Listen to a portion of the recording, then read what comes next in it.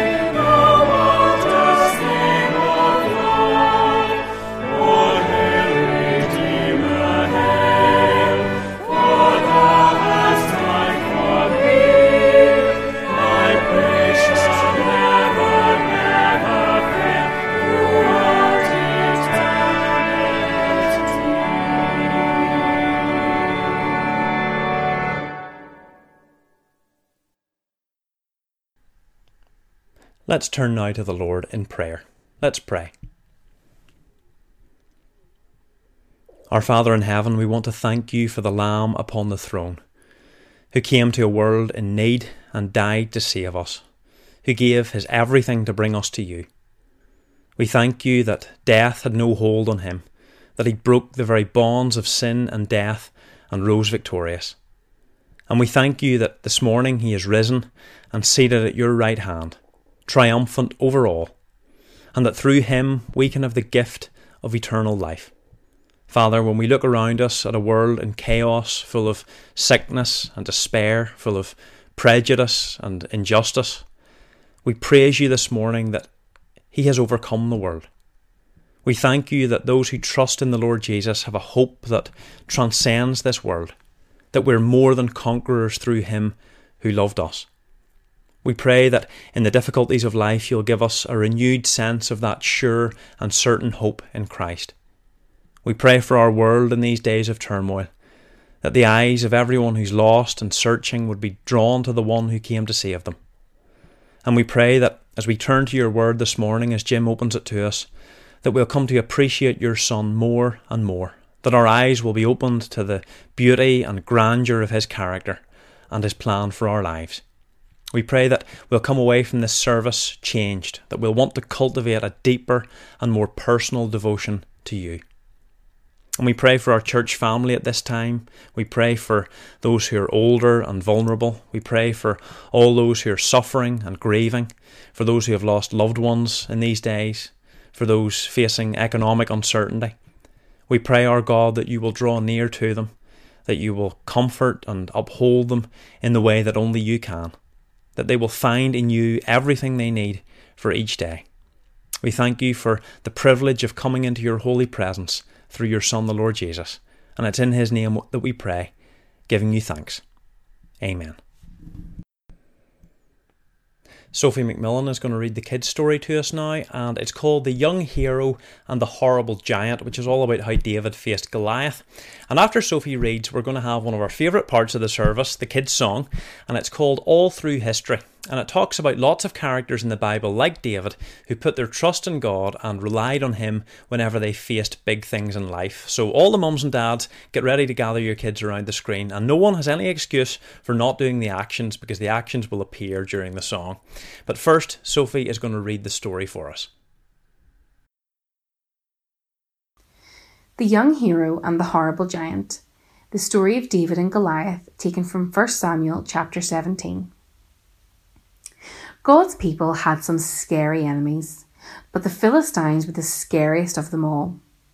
And now the Philistines had come to fight them. The Philistines had a secret weapon called Goliath. Goliath was a terrifying soldier, and worst of all, a giant. A giant so strong and so tall and so scary that no one had ever been able to fight him and live to tell the tale. So there they were, the Philistines standing on the top of one hill, God's people standing on top of the other. Every day Goliath came out and shouted, "Send your best soldier to fight me. If he wins, we will be your slaves. But if I win, you will be our slaves." No one spoke. No one moved. "Chickens!" Goliath bellowed. "Your God can't save you. I'll rip your heads off and have you on toast." His beady, greedy eyes glowered at them hungrily from under his horrible helmet, as if any minute he really might just gobble them all up. And he laughed his terrible laugh. Ha ha ha! It boomed, echoing horribly around and around the dry valley. Well, Goliath might just as well have been a green, slimy monster with 3 heads, because God's people froze with fear. Their eyes glazed over and they turned deathly pale. They knew if someone didn't do something quick, if someone didn't save them. But God would do something.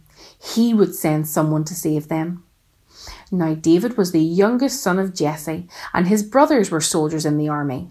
One day, when David brought his brothers their lunches, he saw Goliath, and he saw how scared everyone was. "Don't be afraid," David said. "I'll fight him for you." "You're only a little shepherd boy," the king said, "and Goliath is a great soldier. How will you fight him?" "God will help me," David said. So the king gave David his royal armour to wear, but it was too heavy and too big, and David couldn't even walk. "I won't need this," David said. Instead, David picked out 5 smooth stones from the stream. 1, 2, 3, 4, 5. Took his slingshot and walked towards Goliath. Step, step, step. Goliath walked towards David. Thud, thud, thud. "You!" Goliath peered down at the small boy. "I'm little," David shouted up to him, "but God is great." Goliath laughed an even terribler laugh than usual.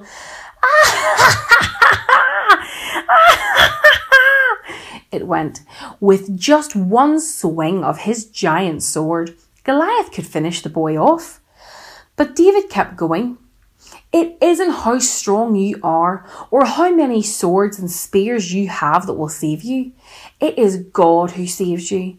This is God's battle, and God always wins his battles.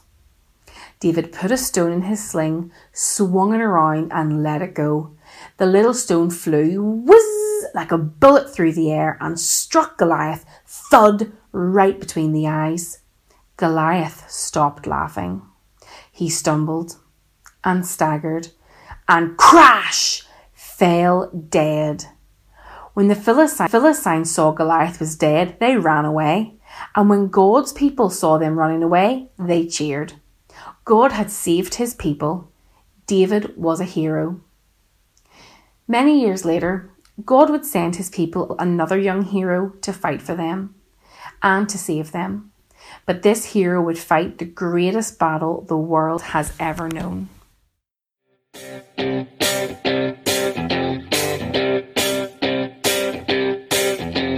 Noah built the most enormous boat that kept the birds and animals afloat.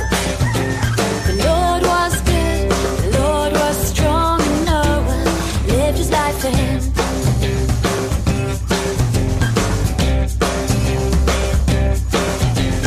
Moses led his people through the sea, taking them away from slavery.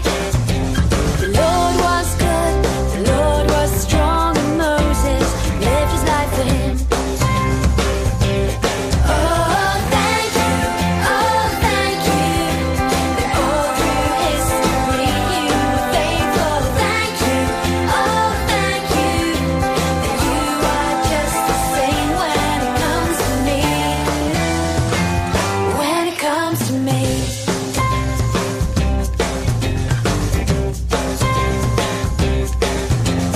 David fought Goliath and he won. A humble shepherd boy became a king. The Lord was good, the Lord was strong, and David lived his life for him. Daniel was inside a lion's den, but God brought him to safety once again. The Lord was good, the Lord was strong, and Daniel lived his life for him. Oh, thank you, that all through history you were faithful. Thank you, that you are just the same when it comes to me. When it comes to me.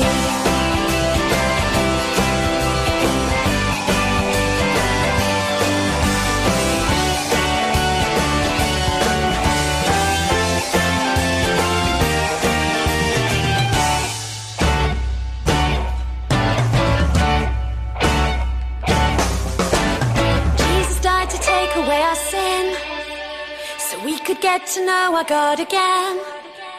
The Lord is good, the Lord is strong, and we will live our lives for him. Oh, thank you, that all through history you were faithful. Thank you, that you are just the same when it comes to me. Thank you, that all through history you were faithful. Thank you, that you are just the same when it comes to me. When it comes to me. When it comes to me. When it comes to me.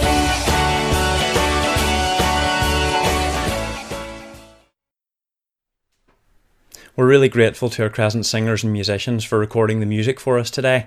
And our next song is My Worth Is Not in What I Own, which talks about how each of us can find our true value and worth and sense of satisfaction in the fact that we are loved by Almighty God. And it speaks to some of the themes that Jim will be exploring through our passage this morning.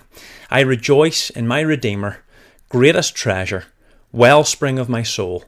I will trust in him, no other. My soul is satisfied in him alone.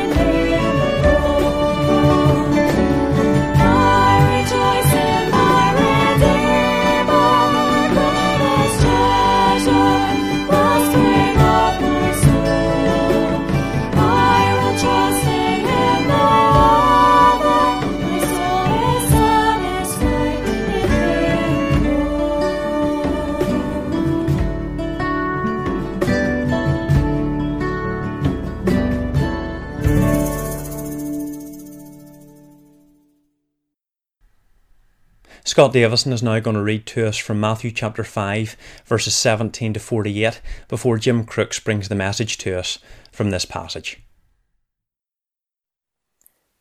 Matthew chapter 5, verses 17 to 48. Do not think that I have come to abolish the law or the prophets.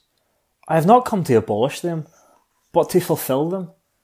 For truly I say to you, until heaven and earth pass away, not an iota, not a dot will pass from the law until all is accomplished. Therefore, whoever relaxes one of the least of these commandments and teaches others to do the same will be called least in the kingdom of heaven. But whoever does them and teaches them will be called great in the kingdom of heaven. For I tell you, unless your righteousness exceeds that of the scribes and Pharisees, you will never enter the kingdom of heaven. You have heard that it was said to those of old, you shall not murder, and whoever murders will be liable to judgment. But I say to you that everyone who is angry with his brother will be liable to judgment. Whoever insults his brother will be liable to the council. And whoever says, "You fool," will be liable to the hell of fire. So if you're offering a gift at the altar, and there remember that your brother has something against you, leave your gift there, before the altar, and go. First be reconciled to your brother, and then come and offer your gift.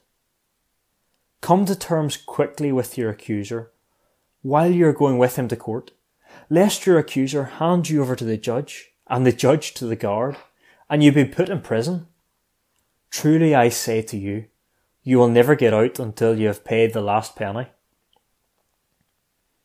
You have heard that it was said, "You shall not commit adultery."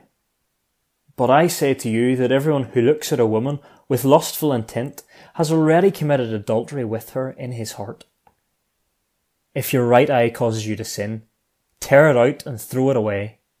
For it is better that you lose one of your members than your whole body be thrown into hell. And if your right hand causes you to sin, cut it off and throw it away. For it is better that you lose one of your members than the whole body go into hell.